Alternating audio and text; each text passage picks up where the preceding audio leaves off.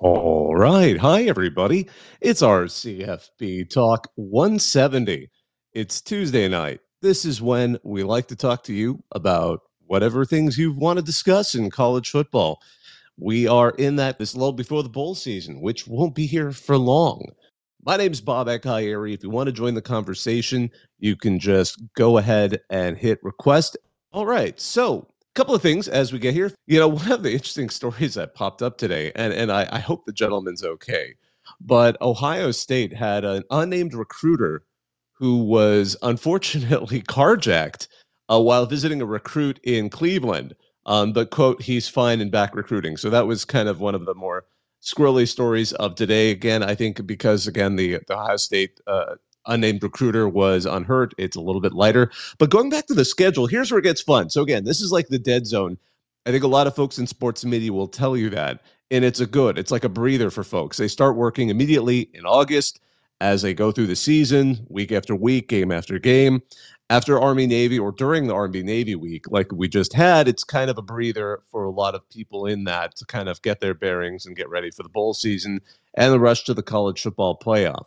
Next year, we're not going to have that kind of a break because next year, and I should also point out, this is kind of a weird calendar year. There were 5 Saturdays, or there are going to be 5 Saturdays in December.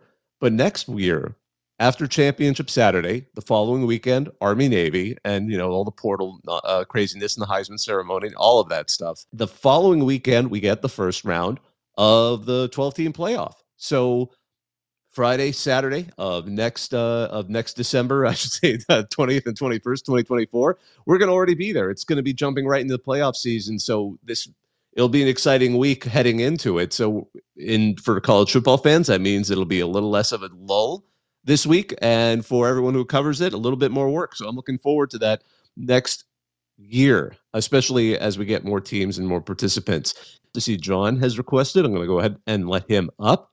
Another interesting thing is one of the odder stories, although it makes some sense. And if you have theories on this, I'd love to hear it as we wrap up the regular season. Matt Entz, the North Dakota State head coach, has won 2 national championships for the Bison. Has announced that, and from what I understand, this got leaked. They were hoping to hold on to this news until after the FCS season wraps up because they're getting ready for the semifinals. But he's going to, after the playoff run, join the USC staff as their linebackers coach. So he's going to join as a position coach, in FBS. But at the same time, some people have been theorizing why. I mean, there's the pay increase. I've been wondering, his defensive coordinator is now the head coach. His defensive coordinator last year left to become defensive coordinator at Northwestern. Northwestern had some off-season implosions, and now he's going to be the head coach. He's named the head coach, and I wonder if he saw that. He saw that increased by that, and he also saw what happened with Choate, who left a successful run over at Montana State to become a co-defensive coordinator and position coach over at Texas. He left to also become head coach at Nevada. So I'm wondering if he's seeing these kinds of FCS routes and decided that, instead of waiting to be a potential G5 head coach or be in the outside run like his predecessor Kleiman, who went to Kansas State, he decided USC was where he was going to go. So that's an interesting move. I know the Bison fans weren't entirely thrilled with him because after Bowl and Kleiman, some people were suggesting that perhaps his early success, those 2 national championships, were the results of the recruits he got. But I mean, they're going to the semifinals right now, so even the down year for the Bison means it's kind of like down year Alabama. It means like, they might still get to the semifinal regardless. But anyways, enough talking from me. John, what's on your mind? Hey, how you doing? Can you hear me? Sure can. All right. So I guess mine question tonight is just a little bit background. Actually regarding the transfer portal. As you know, as a fan of a G5 team, the portal's been a really interesting experience the last couple of years. On one hand, we've probably gotten some of the best talent we've ever got in the history of our program coming into the program. But on the flip side, we have so much so many players coming and going. It gets hard to keep track of everything. I would like to say I'm a huge fan of the portal, though. I mean, I hope they don't change anything. I mean, I think the freedom it gives players, and right now I think it's fantastic. But in what I've observed, though, we do get a lot of players that are coming from the Power Five down to us, then going back to Power Five. So I guess long term. This will make this question a little bit shorter. So are G5 conference teams really almost like the junior college of uh, of teams for players now? Are we just really just like the almost like go the like the community college or junior college of the college football experience at this point? I don't know if I would necessarily go because JUCOs still exist, and occasionally people do recruit for them. I think I was reading that Deion Sanders building the line that he's doing right now because now he's trying to get offensive linemen. I think he only recruited one traditionally from high school, but he's loaded up from the portal and got a junior college recruit. So those exist, but I think I get what you're saying. It's becoming like a minor league farm team where if you have success at a G5 program, like in your case, Old Dominion, I know that's your team, and some of these others, are you basically just setting yourself up? And I mean, it's an interesting question. I mean, you could also say the same thing for other P5 programs because there's certainly a pecking order that's developing there, and I'm not just talking about the SEC and Big Ten versus the ACC and Big 12, but I mean even within the conferences to some extent because some programs can just spend money that the others can't, and perhaps and not only that, but sometimes some programs just have a better history of getting guys into the league, which ultimately for some of these folks, when they realize they're excelling, um, I can kind of get why they want to optimize their worth and their value, and there is some benefit to that. But I think you're right. I think that is absolutely what's developing here, particularly with the G5. But it's fascinating too. One of the questions that's been going on, and I've heard it mentioned by others, but it's something that hit me as well, and I'm sure many of you, is what's going on with the kind of the quarterback situations at, I would say, the top schools. Because obviously, we're hearing Washington and Oregon, because they're obviously going to lose their quarterbacks with the end of the season. They're now looking for transfers. I mean, that was a big thing. Dylan Gabriel's going to be at Oregon now after leaving Oklahoma. Certainly, that was a blue blood leaving to a sort of a newer blue blood, but certainly a program that's been on the rise for some time. And is that the question is, are we going to see more of that? Are we going to see is to be a top program, or a lot of these like folks like ones that have turned out great quarterbacks like USC, like I mean, Michigan seems to be one of the few teams that had a quarterback that isn't a transfer at some point. Is that something that, and Jalen Milroe obviously is not a good example of someone who's stuck with Alabama, but for the rest of it, we're seeing so many of these transfer quarterbacks, and is that something where we're going to see? Will some of the bigger programs spend as much time developing younger ones? I think they will, but it certainly has taken a lot of pressure off of them. But yeah, so when you talk about the G5s, I'm like, yeah, absolutely, it is becoming a little bit of a farm team. Although I do wonder how many of these guys that put their name in the portal will come back. I always love to see that ratio because sometimes I think there are folks that are maybe feeding them information that make them feel like they're, they agents, things like that, feeding them information that they're going to be highly desirable when they're not, and then they may end up just kind of coming back, and that happens at all programs. So I think to some extent, you don't know until you put your name out there. So I kind of can't blame them. I mean, I don't know if I think a lot of folks, if they were in that position, if you hear like, somebody might pay you, not if if you're $1 million player, that. I mean, at that point, that would be obvious, and articles would be written about you. But if you're doing really well, and some team is looking for that position, yeah, it never hurts.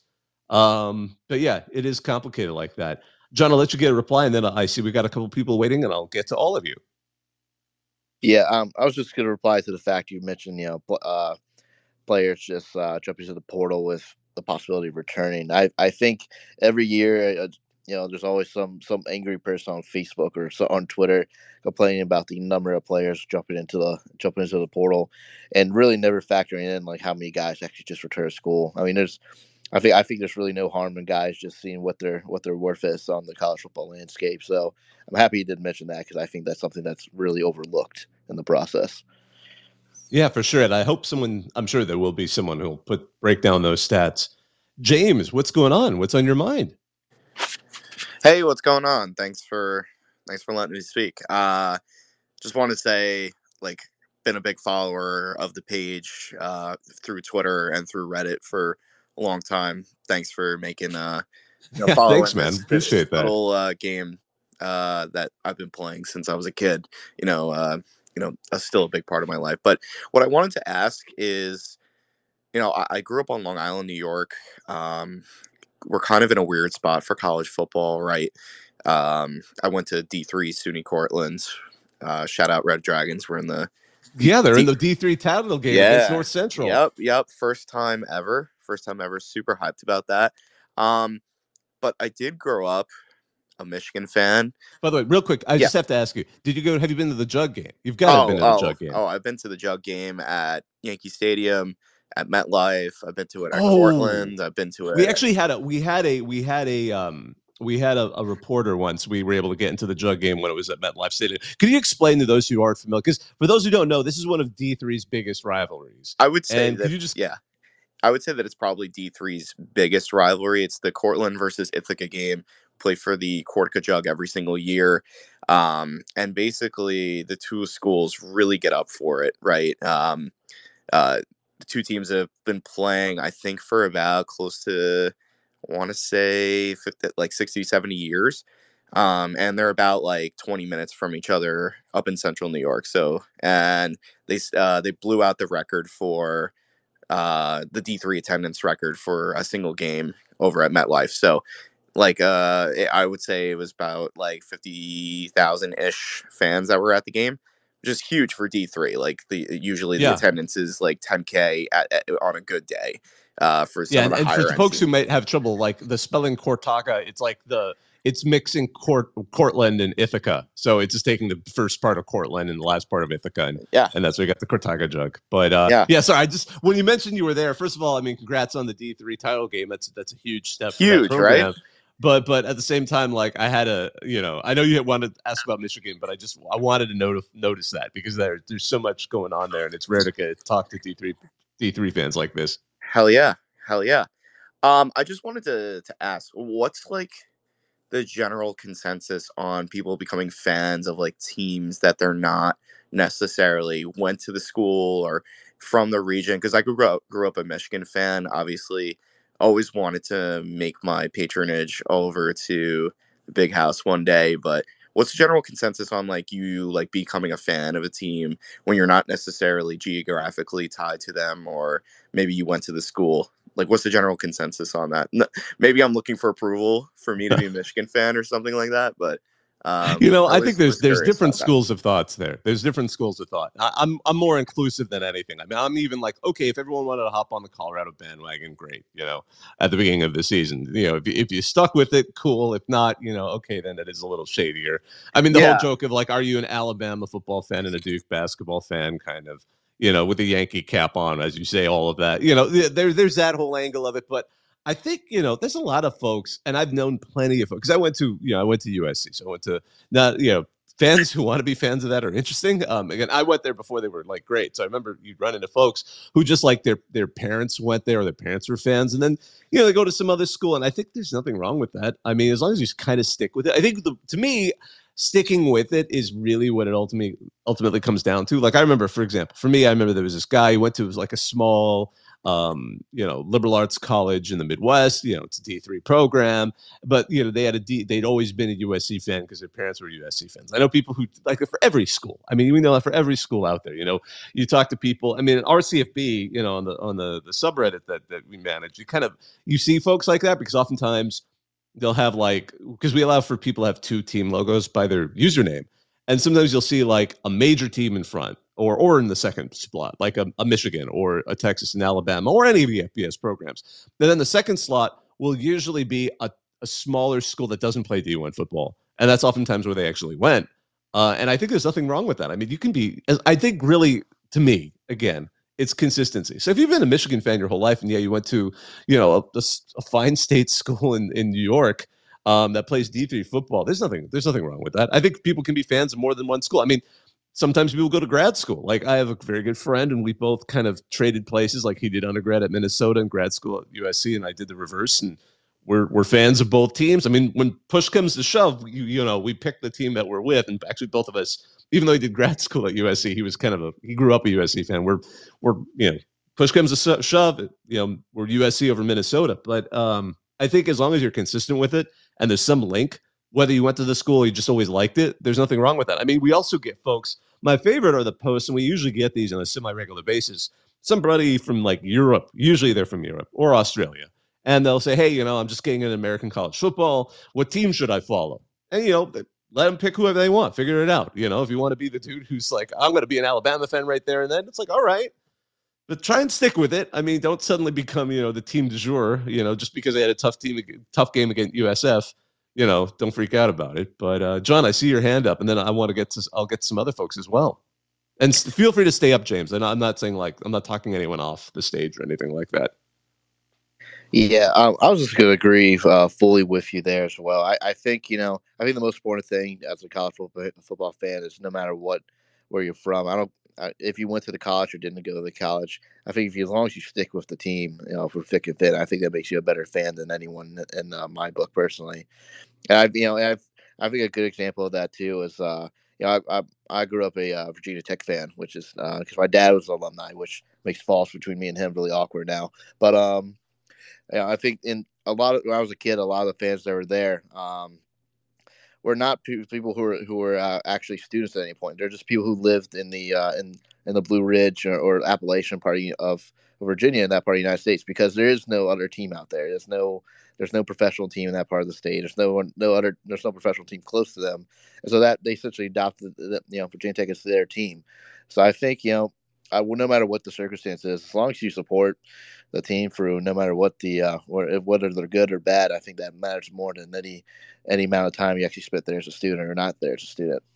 Yeah, for sure. It's not, and as I always like to say, it's not like a college team is going to move anytime soon. I actually know somebody who bases their fandom on the style of the hoodies, but that might be a bit more. That might be a bit more on the on the edge of it. James, I know you wanted to follow up real quick, and then we'll go over to Beck.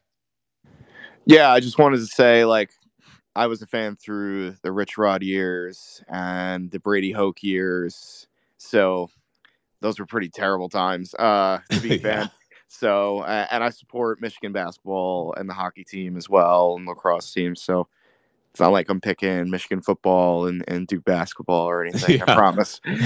No, trust me. I went to USC. Basketball for the longest time was like, yeah, we're in the same city as UCLA. That was kind of the summary of. And we usually lose to Loyola, Marymount, and Pepperdine. They'll usually sucker punch us on occasion. That was being a USC basketball fan for most of my time there. Yeah, and my student years at USC were awful. The highlight of the years I was a student at USC was a loss. The only bowl game was a loss to WAC TCU, not when they were in Mountain West or even in the obviously not in the Big 12, in the Sun Bowl. Which, this is a weird year for the Sun Bowl, because I was totally waiting for Lane Kiffin probably not Lane Kiffin, he was already there.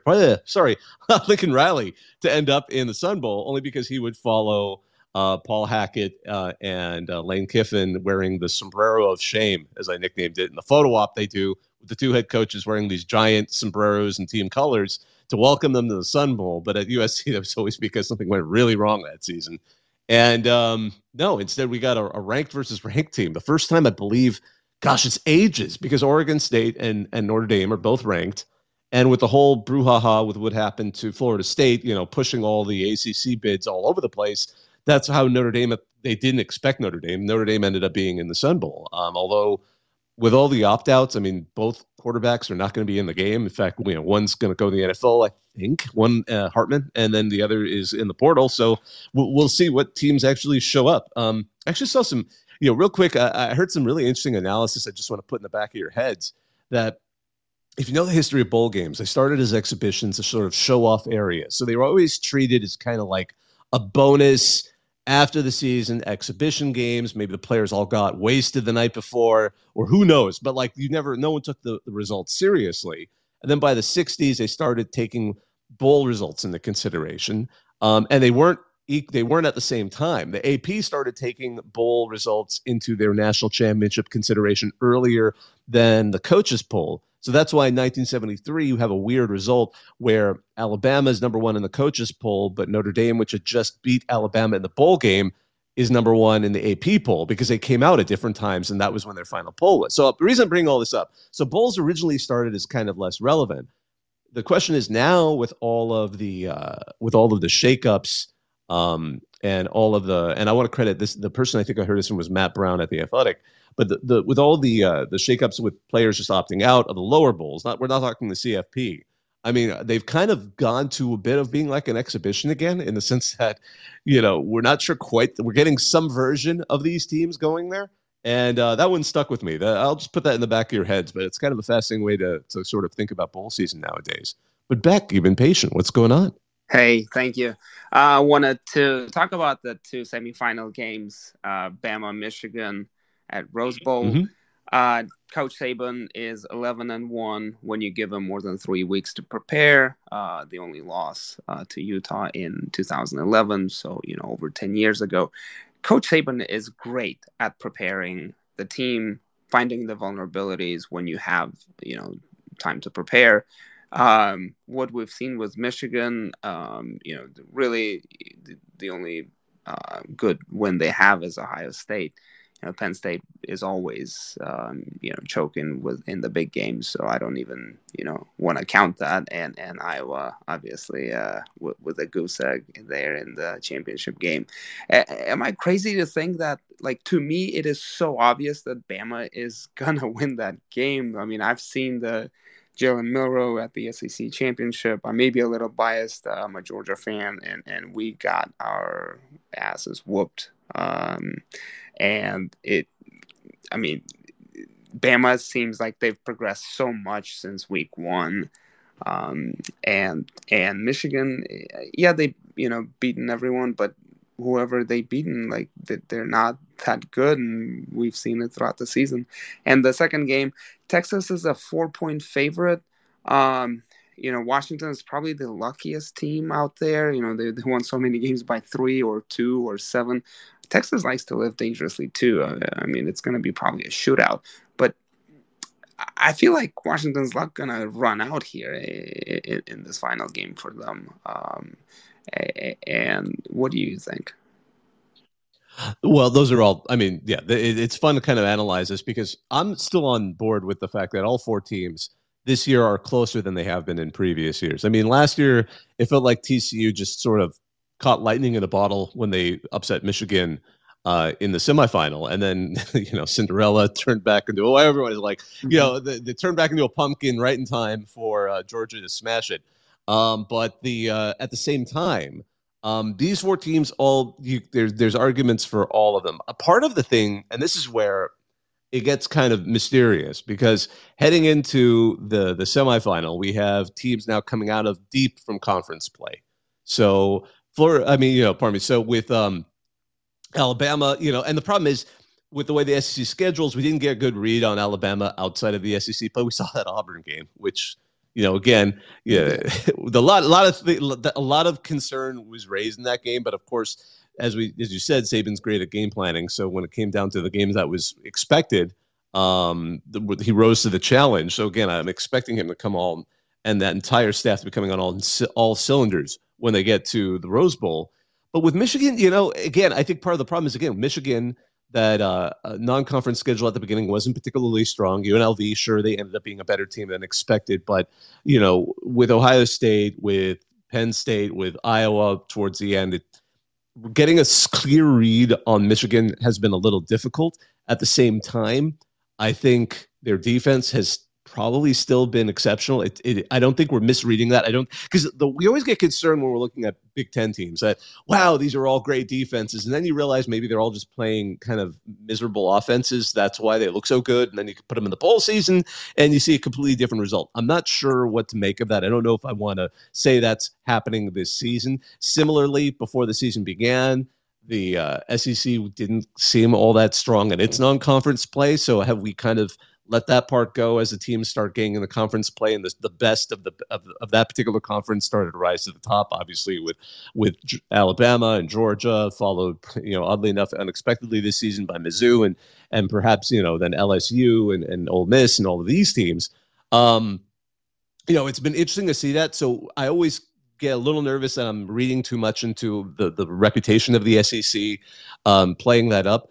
And again, I'm curious to see particularly the way the line play goes in this game, because Alabama's defense is strong. And I wonder how it stacks up against the other 3 defenses that Michigan played, because they also played 3 other top 10 defenses in Iowa, Penn State, and Ohio State. With Penn State, we saw exactly what they did. They did that incredible decision to, and I don't know how much of this is also Sherrone Moore, but they decided to run the ball 32 straight times to finish the game. Ohio State was good at the run, so they started kind of, and they were better at the pass, and the Wolverines managed to kind of scrape out a win. With Iowa. Again, Iowa's defense gave them some problems, but again, they were able to. The thing with Michigan is they're able to win ugly. And their defense is so good it keeps them in the game. So I'm kind of curious to see defense on defenses and how much they control that game and how well, especially the Michigan front 7, which is excellent, can get back there and start to create perhaps a little bit of disruption for Jalen Milroe to put him in a little more of a panic mode. Although he's very good on his feet. I mean, it's so funny. Sometimes you'll see analysis where they're like, well, the Alabama offensive line allowed, all these sacks. I'm like, yeah, they did earlier in the season. And then they kind of, Tommy Rees adjusted the offense. Milroe started to move around, and suddenly the sacks dropped by quite a lot. So I always feel like when people were bringing up the sacks allowed by the Alabama offensive line, it was a little bit deceptive to how they were playing at the beginning of the season versus how they're playing now. And just to jump to the other game, that's the one, going to the Sugar Bowl, Washington, I agree, they're lucky. They're not quite TCU lucky, where they were winning some games by insane fashion last season, but they do feel like they get a lot of luck there, especially based on the skill of Michael Penix Jr. He is by far, of the 4 quarterbacks, the one who seems to have that ability to make magic happen when it needs to. Like the play where he handed off to Rome Odunze, that was his call in a pivotal moment in the Pac-12 title game, and some of the other throws he's made. I agree with where he fell in the Heisman voting, but at the same time, he certainly had those kinds of moments. And I think going against Texas, he's going to be the reason they win or lose. And I hate saying the quarterback is the reason, is going to make or break a game is sometimes the weak answer. But of all the 4 teams in the playoff right now, he's the one who I think no, it really is going to fall on him, because the rest of the Washington team is good. It's not bad. They have exceptional receivers, Rome Odunze again, and all. But at the same time, I think Texas is a bit more even. They have probably more depth. We saw what they did to Alabama earlier in the season. Some of the strengths, again, I don't know. T'Vondre Sweat and Brian Murphy are just on another league on that defensive line, and their ability to get in and disrupt the way they do. That was why Arizona State was able to challenge Washington. For those who may not remember, or may not have seen the game really late, because it was a really late night game, Arizona State nearly beat Washington, and Washington only won because of a pick 6. Like, their offense was getting nothing done against the Sun Devils. And the reason why is they were able to pressure up the middle and disrupt what was going on in the backfield for Washington. That was with Arizona State's talent. And looking at what I'm sure every team that has played Washington since has paid attention to that game. And with the talent Texas has, if they can get that going, and they certainly could with the quality of players they have, that could be a difference for them. Now, again, every coach in this playoff is very competent, so I'm sure they're game planning around it, probably figuring out ways to get things around the edge and kind of probably give up on the center against Texas. But I mean, I'd say of the 2 games, I'm a little more concerned about how Washington's going to stack up against Texas than I am about how either of the other 2 teams in the Rose Bowl are going to do. I think those guys are evenly matched, and I could see strong reasons and depth that would give either Michigan or Alabama the strength there. It'll be really curious to see how they go out. Sorry, that was a really kind of broad question, because you're kind of like, how do the semifinals look? I mean, there's a lot going on there. Yeah. No, that was good. I'll stick with probably Bama winning. Michigan hasn't impressed me on the offense. I think only 3 passes from the QB in the last 3 games. I mean, one pass touchdown. One guy to look out for when we're looking, by the way, at Michigan, and I should mention this, is just, first of all, they have A.J. Barnard, but they also have Colston Loveland. They're 2 tight ends, and Loveland has really kind of stepped up his game in the second half of the season, and tight ends were the Achilles heel of Alabama when Texas beat them, because the Texas's biggest receiver in that game was Jatavion Sanders.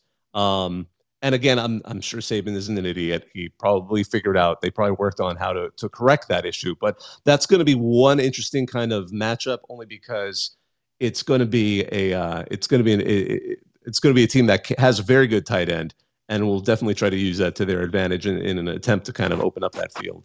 Yep. But let's see. I want to let up RJ. You've been super patient, and after RJ, I'll let up Nate. But again, if you want to talk, just hit request. We'll get you up here. We'll add you to the conversation. It's always good hearing from all of you. RJ, what's going on? Yo, what's going on? I'm glad we got the important national championship discussion out of the way, so we can talk some G5 now. Yeah, absolutely. But yeah, one of the things that honestly has been stuck in my head for the past 24 hours is, with the playoff expanding next year, basically we have completely just said we're pulling the rug out from bowl season. And we're basically saying that, yeah, all the pomp and, to your point earlier about kind of bowl season used to be a true celebration of football, in the sense of the coaches and players will all go out, get smashed before, and then play the most hungover football of their life. And slowly the games have, as the money's come in, the games have mattered more and more, because for a lot of these schools, that paycheck meant something. But one of the things that's been interesting to think about is thinking less about your Sugar Bowls, your Rose Bowls, and all that, but kind of your pre-Christmas bowl games, your Bahamas Bowl, your, Rip the Beef O'Brady's Bowl. But, those type of bowls were huge for a lot of mid-tier G5 programs, because that's part of kept their athletic departments afloat. Was, we're going to go win 6 games, we're going to go to a bowl, and that's going to give us a cash flow of 4 to 5 years in these athletics programs, particularly football.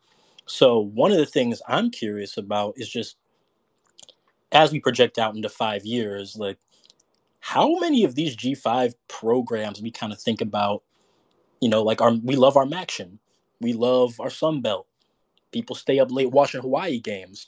How many of them are, particularly the private or lesser state funded ones, are going to see not just hits to the quality of football, but these schools might actually lose football or lose other sports that are critical to them because the playoff expanded to 12 teams. Not to say, they lost it because they had a shot at the playoff but didn't make it, but because we've expanded to 12 teams, now these X amount of games matter and these ones don't. And things like the Sun Bowl that used to be fun because, cool, Lincoln Riley, you just had a year. Or, Josh Heupel turned into a pumpkin again. You're going to another bowl game that we don't care about. Those type of bowl games now are completely irrelevant. Not to say that people cared about them a whole lot before, but the money that used to be behind them is no longer going to be there, because all that money is going to go towards how can we get sponsorships to these extended playoff games. So just as we think about kind of the future of G5, and particularly a lot of these coaching moves where people are leaving, right now we're seeing an FCS, but how close are we to seeing G5 head coaches leave schools to take non-coordinator, non-head coach positions at not even P4, P5, whatever we call it now, but take your linebackers coach, your wide receivers coach at a lower playoff school, just because the money isn't there, not just to have a fighting chance, but the money isn't even there to sustain a program. That's one of the things that I know is really a hard question to touch on, because we're combining a whole bunch of things we don't know, but just one of the unspoken elements of expansion that I'm curious to see you guys' thoughts on.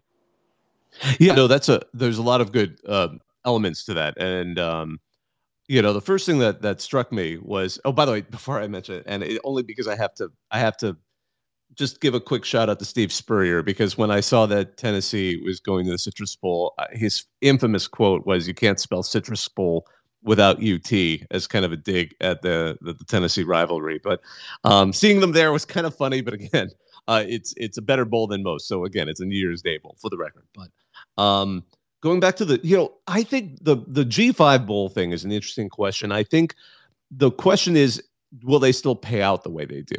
Because that's ultimately what's going to be the value to keeping those bowls around and keeping the G5 teams, and frankly, any team going to these bowls. Because that was one of the ways they would incentivize teams to come visit, Pasadena, or come visit, back in the day when bowls were kind of a new thing, and even as these new bowls were added, you have to incentivize the teams, especially the FBS programs, because no one wants to really lose money. And sometimes if it's a close deal, maybe they figure, okay, if we generate some excitement, we might get some more donations, etc.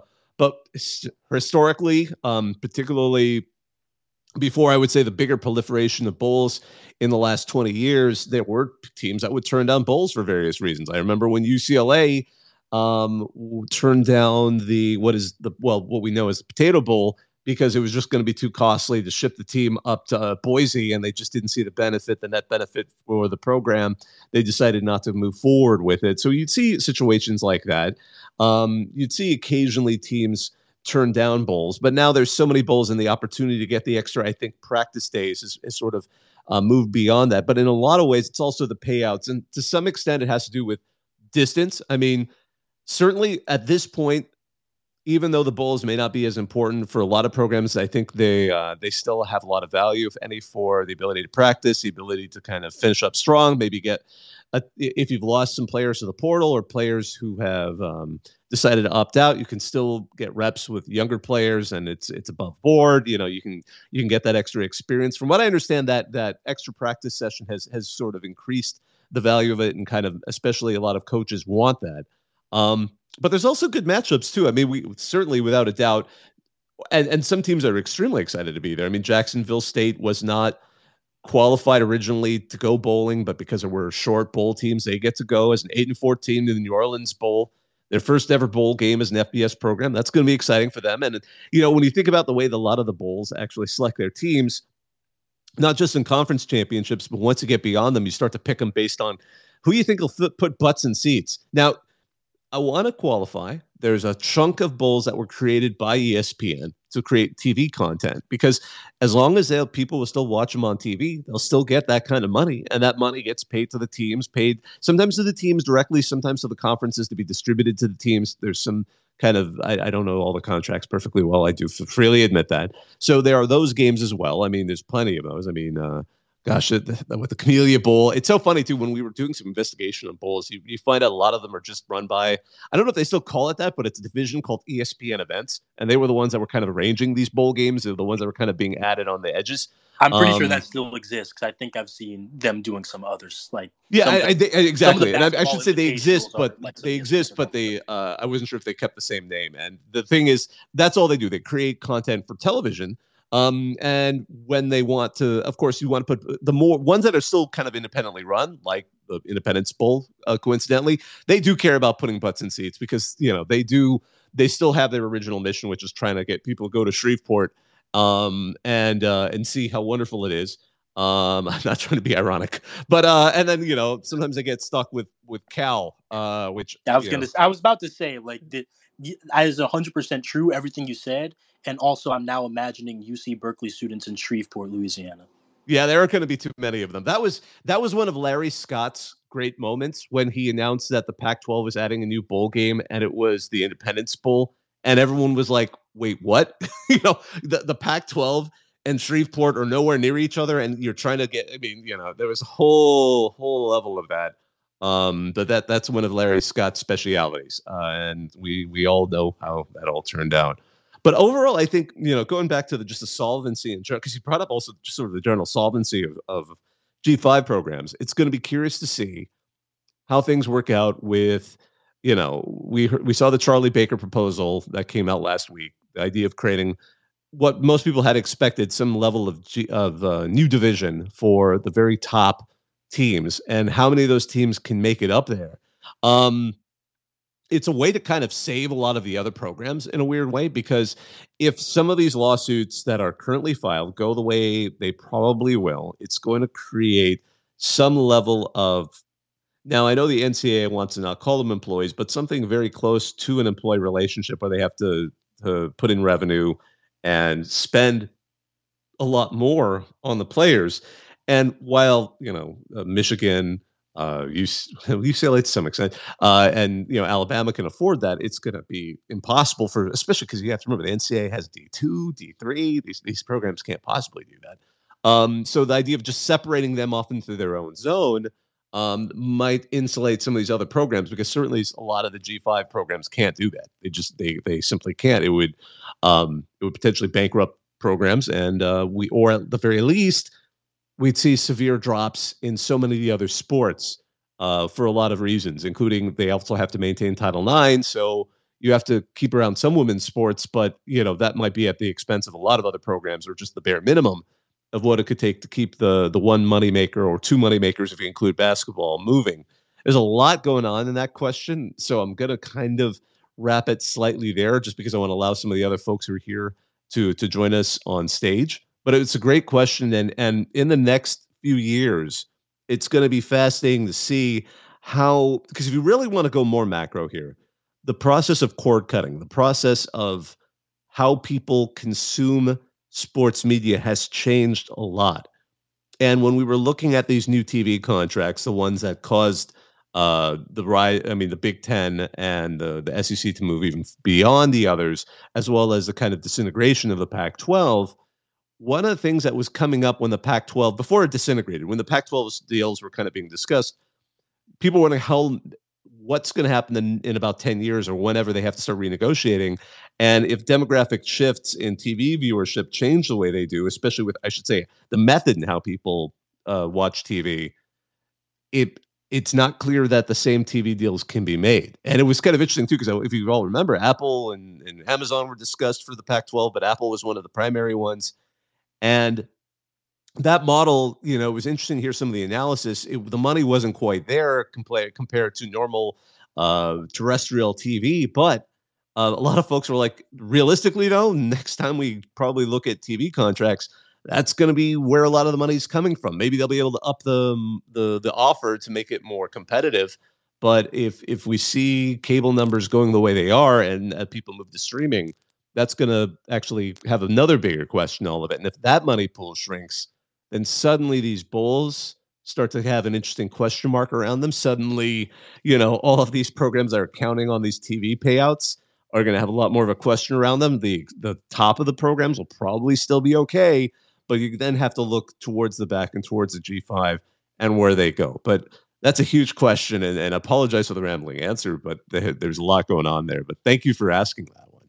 No, all good. Thank you for breaking it down, because there's definitely a whole lot to talk about for things we don't know yet. Absolutely. Thanks so much, RJ. I really appreciate you joining us. So, Nate, what's going on? How are you doing? I'm good. I'm really disappointed I missed last week with all the playoff chaos and my Longhorns got in, but I'm sure it was a riveting discussion, and I hope there was some controversy and arguments in here. Oh my goodness, you would not believe it. Yeah. It was actually real fun. We for the heck of it, I on the Sunday night, as soon as as the ACC title game went final, I opened a space just to see, and boy, did people want to talk. And I don't think at any point any of us seriously fathomed that the four teams were going to be selected the way they were. But c'est la vie. But what's on your mind? I saw that you had that talk come up. I was actually at the Big 12 championship game, and it was a long weekend, and I was probably passed out on the couch by 7 p.m. But anyways, the question I had was, I want to know from you, what are some of the bowl games you're looking forward to for different reasons? And so I'm going to start with, first, no New Year's Six or playoff games. So what's the bowl game you're looking forward to watch the most that's just pure, just like going to be a good game, good football?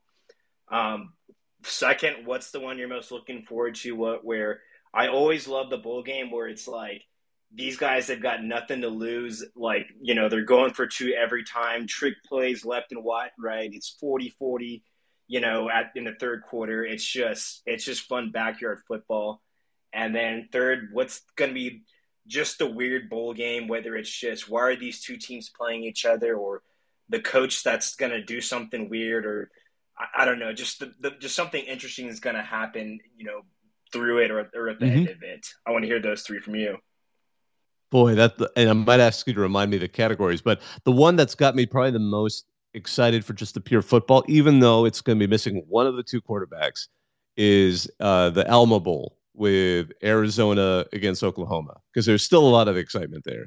And I know Oklahoma's excited about the other quarterbacks they have, and what we've seen with Arizona has been absolutely fascinating after they changed, obviously, the quarterback, and just how they've been playing with Noah Fafita has made them an exciting program that, they're, for those who know, they lost 3 times. 2 of them were in overtime.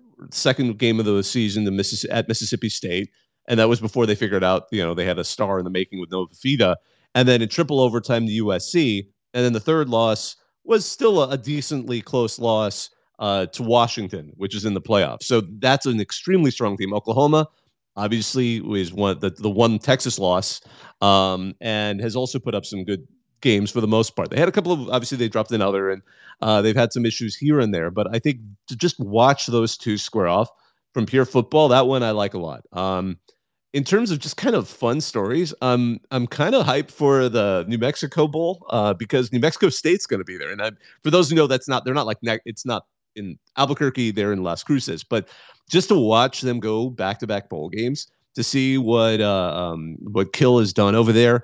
And Fresno State's interesting too, because they were one of the teams that seemed before the season had one of the shots at reaching the G5 spot in the New Year's Six. Then something just sort of weird happened to them. I'm not sure what, but so those of you may have noticed, because they lost a close one at Wyoming when it seemed like it was going to be either Wyoming or Air Force or Fresno State winning the Mountain West. And then obviously the Mountain West turned into a UNLV versus Boise State fight. But setting that aside, something just kind of broke at Fresno State in the last 3 games, because they dropped at San Jose State. The New Mexico game really made no sense because New Mexico has been a pretty miserable program overall, and they just dumped their coach.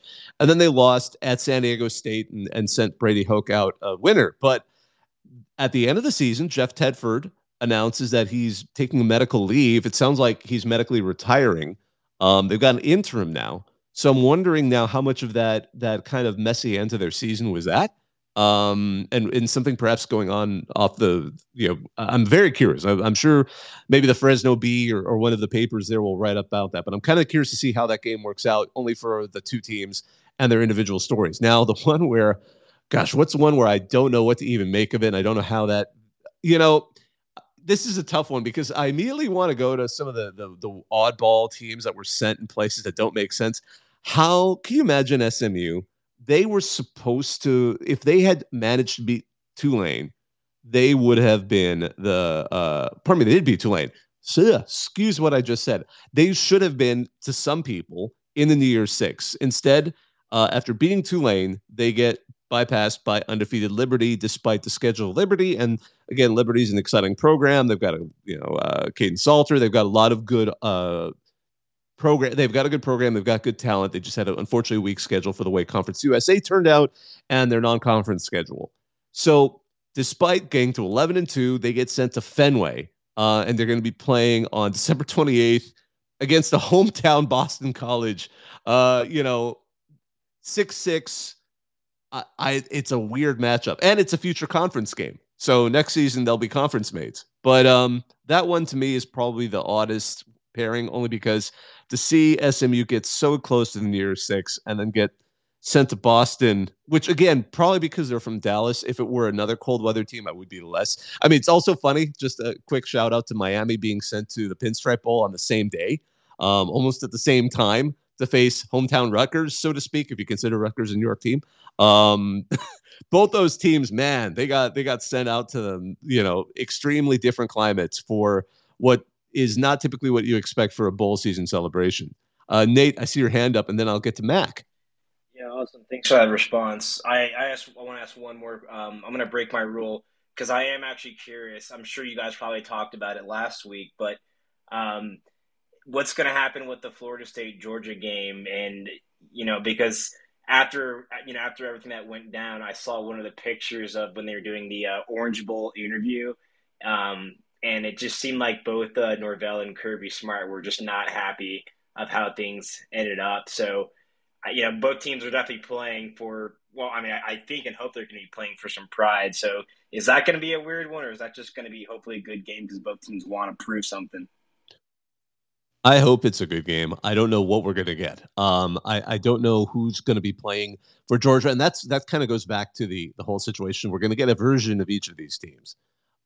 Florida State certainly has more to play for because they're still trying to play in a way. I mean, things would have to go wildly chaotic in those semifinals and the final for them to have a shot to necessarily split the title. I don't think that would happen, only because the quality of the games in the semifinals is very good, and whoever comes out of both of those is going to have a very strong argument and probably convince most of the press. But I'm sure there will also be people, just like with UCF in the 2017-18 season, who will give them a championship if they manage to beat Georgia. But still, Georgia is a strong team. Florida State's defense is exceptional. I was not entirely impressed by what we saw from Rodemaker against Florida, but he's better than Brock Glenn. So I'm curious to see. There's so much mystery to that game and how those teams are going to treat it, just like any bowl season that isn't the semifinal, that I guess we'll just have to unfortunately wait and see. I hope it's a great game. It should be. It's certainly by far, hands down, out of the semifinal, the most interesting game. But I didn't mention it for the reasons you said. You didn't want to talk about the New Year's Six. I'm curious if Georgia ends up losing, if Kirby Smart's going to pull up the excuse our players didn't want to be here, like what was it, the 2018-2019 Sugar Bowl against Texas? That comment really kind of irked some of us Texas fans. So I can imagine that. Hey, RJ, I see your hand up. I'll let you have a quick word, and then Mac, love to hear from you. Yeah, I'll be quick. Just going back to bowl games with propensity to get real stupid. The Duke's Mayo Bowl does PR better than anyone, but UNC West Virginia, very high likelihood both those teams are like, oh, we've got to play defense again. And even without Drake May, that can get really dumb really quickly. Because if you look at both of these opponents' points allowed opponent points scored numbers, it looks like 2 7s, and then the numbers get really high really quickly. So I would pay attention to that one, because that could be a 50-49 overtime type of game. Oh, I hope so. That would be so fun, because West Virginia is a team that did a lot better than they expected. North Carolina fell short of what they expected, and they're both 8-4. And I agree. The Charlotte Sports Foundation, which runs the Duke's Mayo Bowl, formerly the Belk Bowl, is phenomenal. I'm on pretty good terms with the guy who helps run their social media, the one who most people know because don't know his by name, but Miller Yoho is the reason why their Twitter account's always been so hilarious. And love that guy. Love the work they do there. And the Mayo dunk was hilarious when they did it. And they wanted to do it, I believe, earlier than they did. It took so much negotiation because the NFL team did not want any Mayo to actually touch the field itself. So that's why it's done off the field over concrete. They told me the negotiation process was just ridiculous to get that Mayo dump to actually happen. So just wanted to mention that. Mac, what's going on? Thank you for your patience. Oh, you guys, welcome up. How's everyone doing? Great. So I did have a idea for the non-playoff bowl games. I was thinking maybe along the lines we get rid of the bowl tie-ins and then just have 2 tiers. Maybe one tier where you have 6 to 8 wins, and then the other tier of 9+ wins. And then like on that Sunday after they draw the names for the playoff, just randomly select them like bingo. That's neat, but I can tell you a lot of the bowl games would be really angered because, what if you get a team that's going to have to travel in that like 6-loss, probably the 6-win category, however you want to cut it, to have to get sent across the nation. Because I think there is so much weird politicking that happens with bowl games, and it's fascinating. We got a little slice of it only because the ACC had to really quickly change all of their plans beforehand, which again is why Louisville found themselves playing a USC team that isn't going to have Caleb Williams on it, in the Holiday Bowl. I forgot where they were originally going to go. Like there was a lot of interesting reporting there, but it's a fun idea.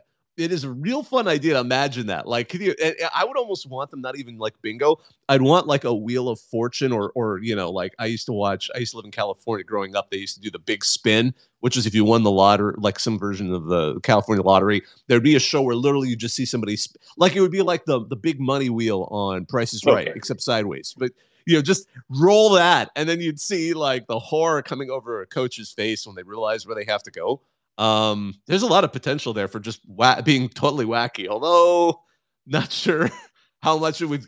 I think there would be a bit of a revolt with fans and coaches and coaches probably wouldn't care, but fans and the bowl hosts would probably be the most annoyed by that because you could really set up some sparsely attended games. I mean, you can always trade between the bowls as well. Oh, I like that. Yeah, make it like some sort of big. Can you imagine? It just turns into some really weird nationwide trading system with all the, because there's so many teams now. There's like 82 spots. You're gonna have all the, you're gonna have tiers of this. You're gonna have like 20 teams trading among themselves, try and come up with the best solution and who can go where.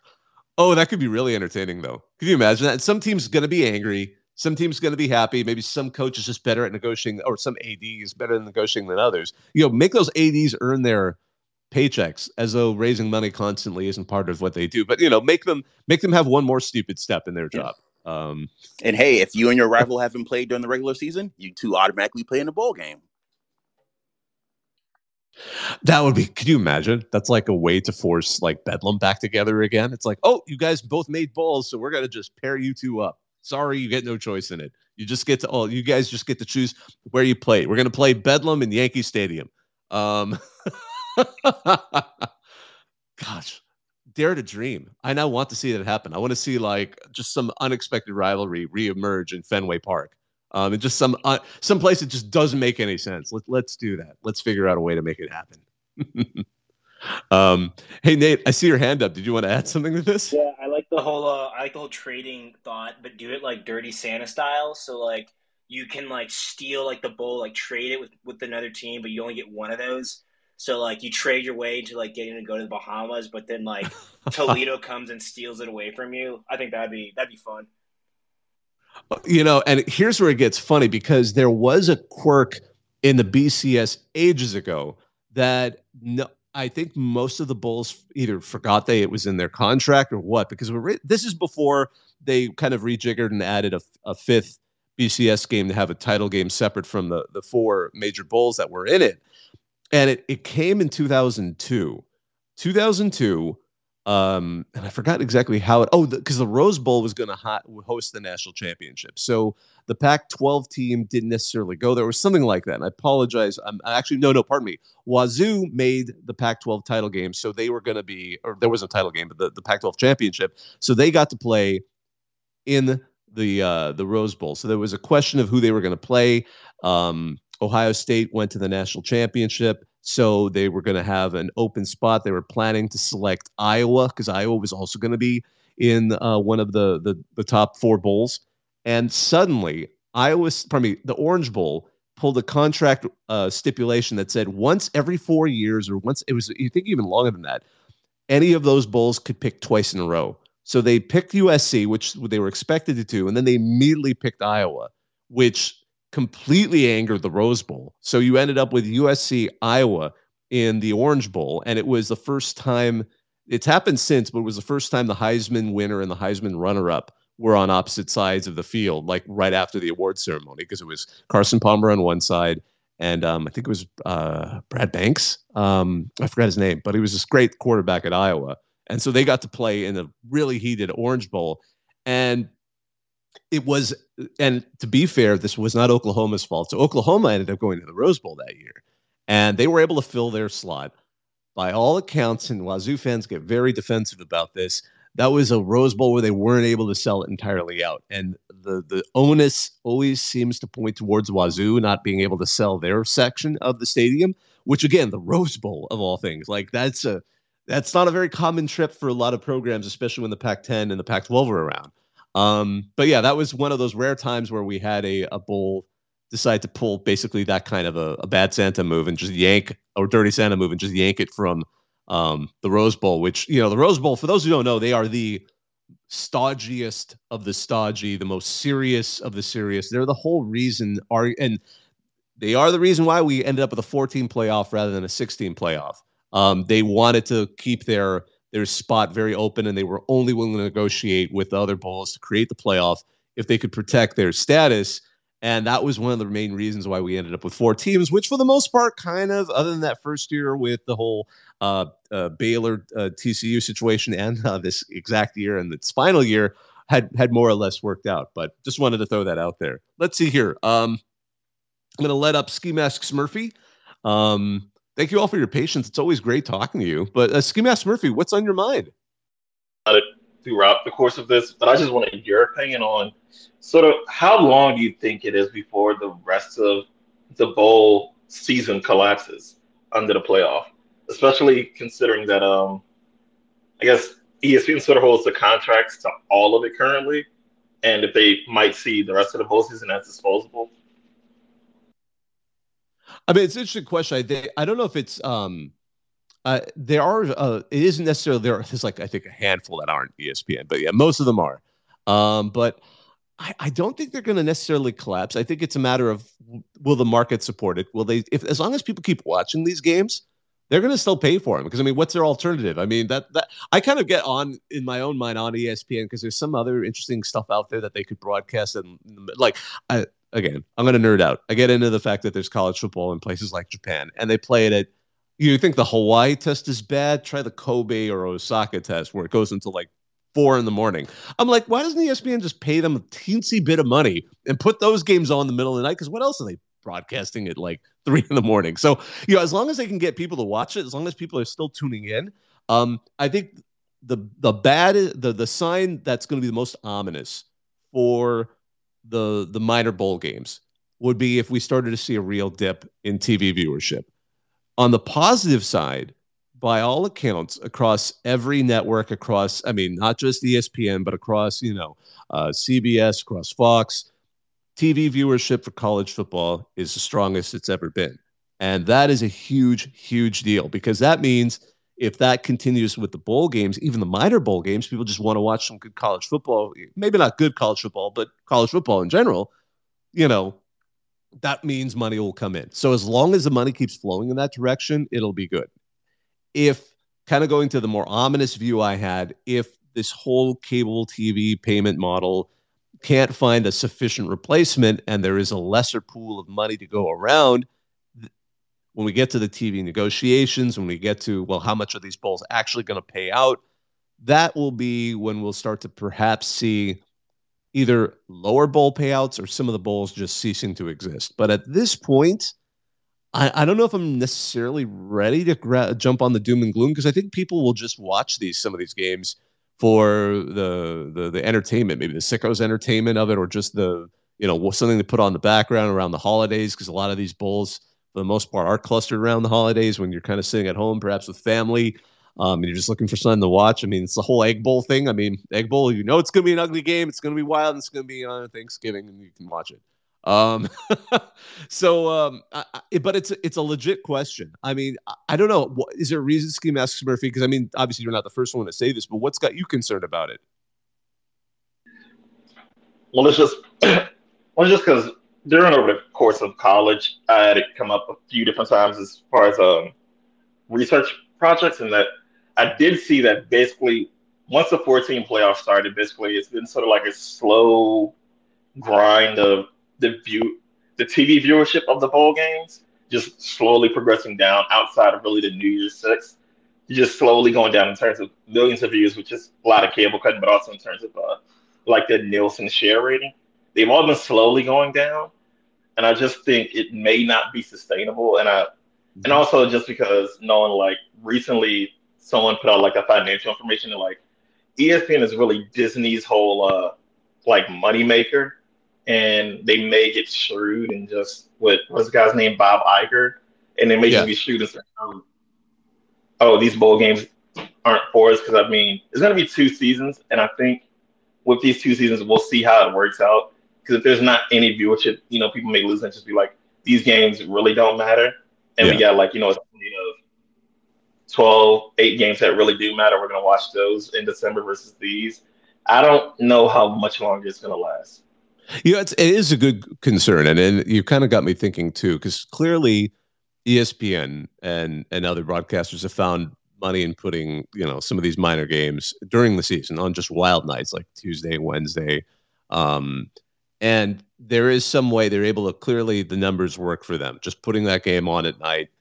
Granted, it's a conference game anyway, so the teams are happy. They're going to have to play the game anyway. They were happy to move it just to get the TV exposure, probably at some reasonable deal that allows, they can say to the recruits, hey, you're going to be on a primetime game, even if it is on a Tuesday or a Wednesday night. But with these bowl games, I mean, again, I'd be curious to see. And you brought up something interesting, too, because after I had a friend who worked at one of the major sponsors of bowl games. They don't sponsor bowl games anymore, but they were a major sponsor that had sponsored a number of high-end bowls. And they were able to move up in the pecking order after the playoffs were created because suddenly the price for sponsorship of the non-playoff bowls had actually dropped a little bit. They'd been devalued. And that was immediate. That was actually before they'd even played any of the games. So that was an interesting effect. And I guess maybe that was also just sort of, they projected what they were going to do. But again, I agree with you. Right. It'll be interesting to see if I'm very curious to see if this rise in TV viewership over the season, how that translates into bowl season with the minor bowls. Not the the CFP matchups are so good that I expect this to be a banner year for them. Maybe not that first year was off the chart because I think the novelty of it was just exciting. And then they nearly blew it all up by having the stupid idea of the next year putting the semifinals on New Year's Eve in the evening. Like, oh yeah, people are totally going to give up. That was crazy. That was one of the worst college football decisions almost ever. They sounded so stupid when they were trying to sell that one. And I remember they hired all those people, like they hired Jimmy Kimmel, they hired all these like big names to try and sell people on it. It's like, no one's going to do that. Are you crazy? Like that's like, you might as well,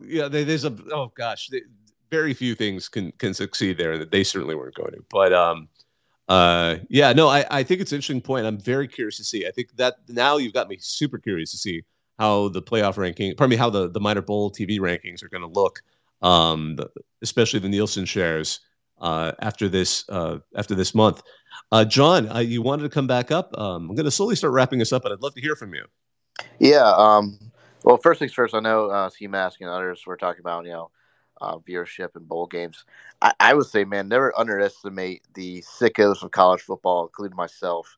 I mean, just the same sport where people are watching, spring football and watching the combine, just watching dudes work out for NFL teams. I mean, the fact that gets put on NFL Network and national, and for everyone to watch every year, I think really speaks to the fact of how much free time sickos in the sport has. So that's one thing I'm honestly not worried about. I did have a quick two-part question for you. First being, what game this Saturday are you most excited for?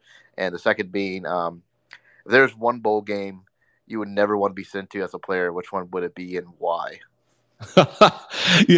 I guess, and I mentioned earlier the New Mexico Bowl got me interested. So I am curious to see how New Mexico State does, because the idea of going to 11 wins, I don't know if they've ever done that before. It might have been ancient times when New Mexico State won that far. So I'm a big fan of Jerry Kill. I'm curious to see how they go, but it's actually a good slate of bowls altogether. I mean, I already mentioned Jacksonville State getting to play in their first bowl, in the New Orleans Bowl and the Superdome. That's always good. Here's a fun one. I don't necessarily know how much I'm going to watch it, but I'm probably going to have to make a graphic I'm going to tweet out later, because the LA Bowl has one of the quirkiest things I've ever seen. So for those who may not be familiar with geography in Los Angeles really well, or just familiar, UCLA does not play anywhere near their campus. UCLA actually plays in the Rose Bowl. Historically, they actually started playing college football in the LA Coliseum, which is right next to USC, roughly, let's say, 10 miles away. So they for until roughly 1982, they've shared the LA Coliseum, which was kind of a funny situation. So the LA Coliseum would have to alternate who is playing home games there. And then when they would play, that's why they were two of the teams that had historically originated the home-on-home color scheme, because they shared the same stadium. Then in 1982-83, they decided to move to the Rose Bowl. The Rose Bowl historically had only been used for the Rose Bowl game. Financially, that was getting harder for them to maintain the stadium and just use that situation. So UCLA was looking for a new home, their own dedicated home, so they started playing their games there. The problem is that's like 20 miles away from the UCLA campus, and with LA traffic, that's a horrible drive. Now, the LA Bowl, just like last year's national championship, is in SoFi Stadium, that brand new stadium they built. NFL, it's an awesome venue in Inglewood, not far from LAX. That is by far closer to UCLA than their own home stadium. It's closer to UCLA than the Coliseum. So we're going to have a really quirky situation where UCLA is going to be playing at the closest location to their campus that they probably ever have, against Boise State, which is the Mountain West champion. So that'll be a fun one. But, if that doesn't get UCLA fans to show up to a bowl game, I don't know what will, because most of them live on the West Side, and it'll be an exciting one to see. So I'm kind of curious to see that one, and how that pans out. Let's see. RJ, I saw your hand up. What's up? Yeah, just jumping in with a quick note. I don't know how many UCLA fans will show up because UCLA semester starts. They run the quarter system, so they are notorious for not starting until late January. So most of them are going to be at home. Well, maybe they're students, but I mean, imagine the fan base. Only because so many of them live on the West Side. That I was mostly thinking the Bulls are more for the LA base of UCLA fans that have been there, done that. I think that's a fair. Yeah, no, I kind of agree. I'm a little skeptical on it myself, only because I grew up in LA and UCLA fans. They have a hard time showing up even when the team was doing good, especially last season in the Coliseum. John, you wanted to add something, or did I accidentally leave something off? Yeah, I was just kind of curious of what bowl game you think sucks. Where you don't want to be sent. I mean, I got to be honest. The idea of playing in New York, I'm not against, but man, being sent there for your bowl game to play outdoors, Boston's probably a close second, but I don't know. Maybe it's kind of a tie between those two, but getting sent to play outdoors in a cold place just seems kind of not, because again, the Quick Lane Bowl, fine. It's in Detroit, but it's indoors. And I love it because it's Minnesota versus Bowling Green. Bowling Green embarrassed Minnesota a couple of seasons ago. Bowling Green seems to have that one really embarrassing game on a P5 in them every year. I mean, this year it was Georgia Tech.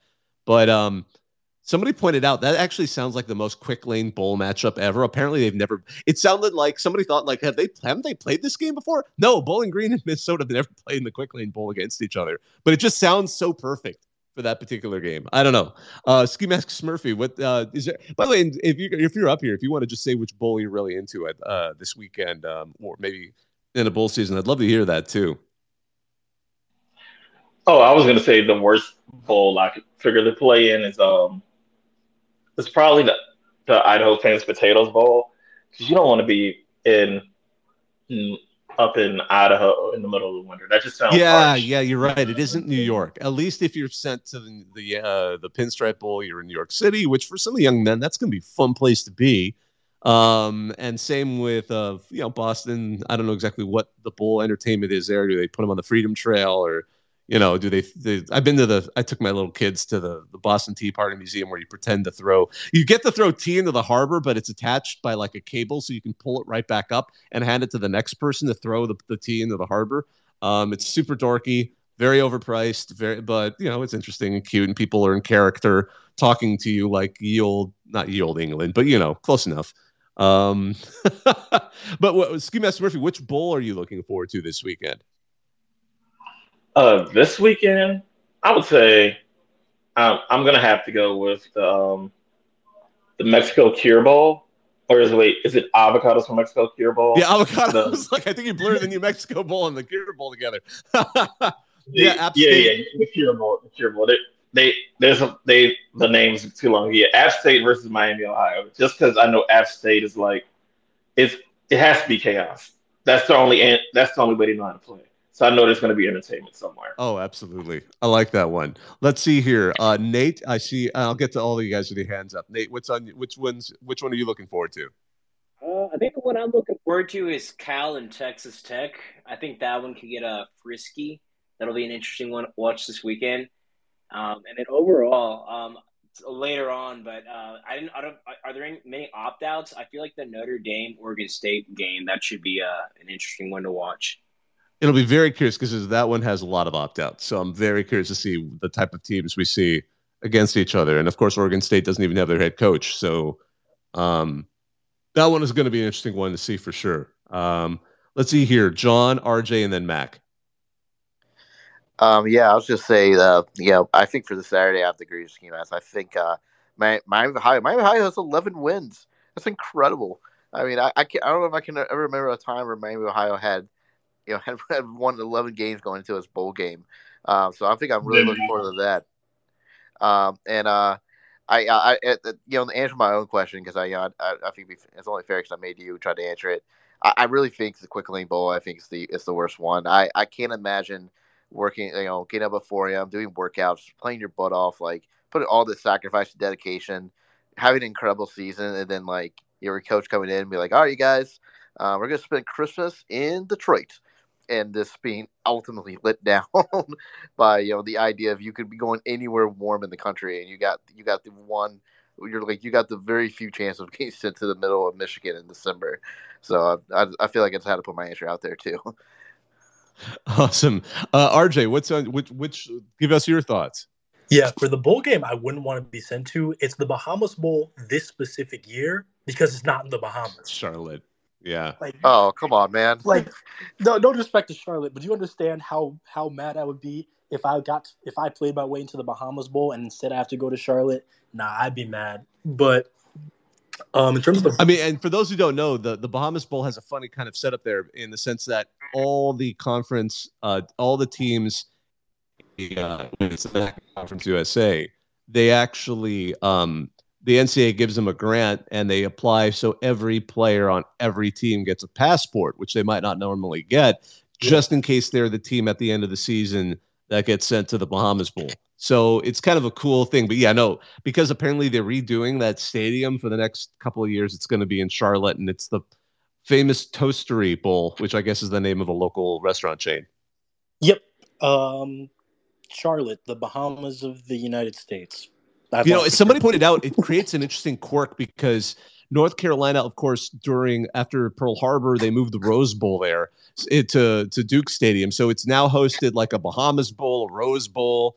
There was one other one that somebody threw in there too, but it's going to end up being a future trivia question. Which state has hosted, the Duke's Mayo Bowl as well as the Rose Bowl as well as the Bahamas Bowl? And now you all know it's North Carolina. By the way, before I forget, only because someone brought it up.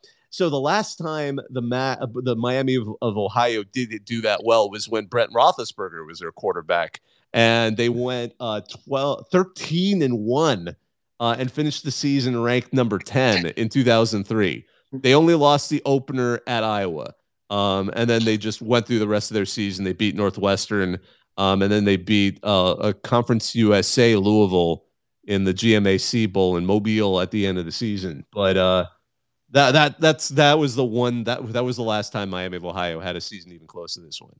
RJ. I didn't mean to interrupt you, but I'm actually going to the Toastery Bowl Monday. That's why I interrupted. I could give you a lovely first-person experience review when I'm back on this next Tuesday. So can't wait to hear about it. Sickos Committee, when you hear this back, just know we will have boots on the ground. Please get in touch with this man. Is Biff Poggi going to be there? Is he just going to be in the audience watching because he thinks his team should have been, because it's in a stadium? That would be hilarious. Oh, what do you mean? It's portal season. Biff going to be there recruiting. Oh, I love that. And it's so funny too. Now the famous Toastery Bowl keeps me thinking of the Pop-Tart Bowl, and because you get to eat that mascot or however they're doing that at the end of the game. The winning team gets to take a bite out of the mascot. I still don't know. I still think it's apparently a Pop-Tart. It needs to be a Pop-Tart filled with some kind of red filling, and it needs to scream for people to stop as they're eating it. And I want to see players, especially if it's a visiting team in white jerseys, I want to see it leaking this red stuff so we get all these players afterwards that look like they just came out of a slasher film. But that's just me. Maybe I have weird views on Pop-Tarts. But Mac, what's on your mind? Before I go, one thing. The bowl game that I am most excited for, I need to make sure this stat gets across the airwaves. The last time Cal played a Texas team, and possibly Cal's last bowl game, they threw 6 interceptions. Cal was on their third-string quarterback. We might get 7. Oh my goodness! Yeah, Texas Tech has been a disappointing season, but still, that they still got talent on that team for sure. Mac, what are your thoughts on this question? Yes, so the bowl I'm actually looking forward to this weekend is Howard and FAMU. Just due to the fact that I got family that went to FAMU. But it's mixed for me because Howard's head coach was Larry Scott, who was actually a defensive coach at USF. So kind of torn between that. And then as far as the bowl that I wouldn't want to go to, the Avocados from Mexico Bowl, just due to the fact that I would want to play a bowl game in my rival stadium. Oh, that's a great one. I like that. You see, and that's the thing, USC fans can't complain about that because the Rose Bowl is technically, UCLA kind of sidestepped everything and no, we're calling this our home stadium. So they're the one school that doesn't quite get as upset about it. But that's a good one. I like that. And the Celebration Bowl, I can't believe I forgot about it. That's always a good game. That's going to be on ABC at noon Eastern also this Saturday. So be sure. That's always a great way to kick off bowl season in general. So looking forward to that one, Howard and FAMU for sure. Ski Master. Oh, yeah, absolutely. Go Bison. Ski Master Murphy, I see your hand up, and then I'm going to slowly wrap us up. Okay, sorry. So a crazy idea just popped into my head while we were mentioning the Bahamas Bowl. What if like an alternative once the 12-team playoff happens is like if someone sets up a bowl like a mini playoff and just call it an invitation over like 8 teams, just in a place where the players actually want to go, like the Bahamas or something.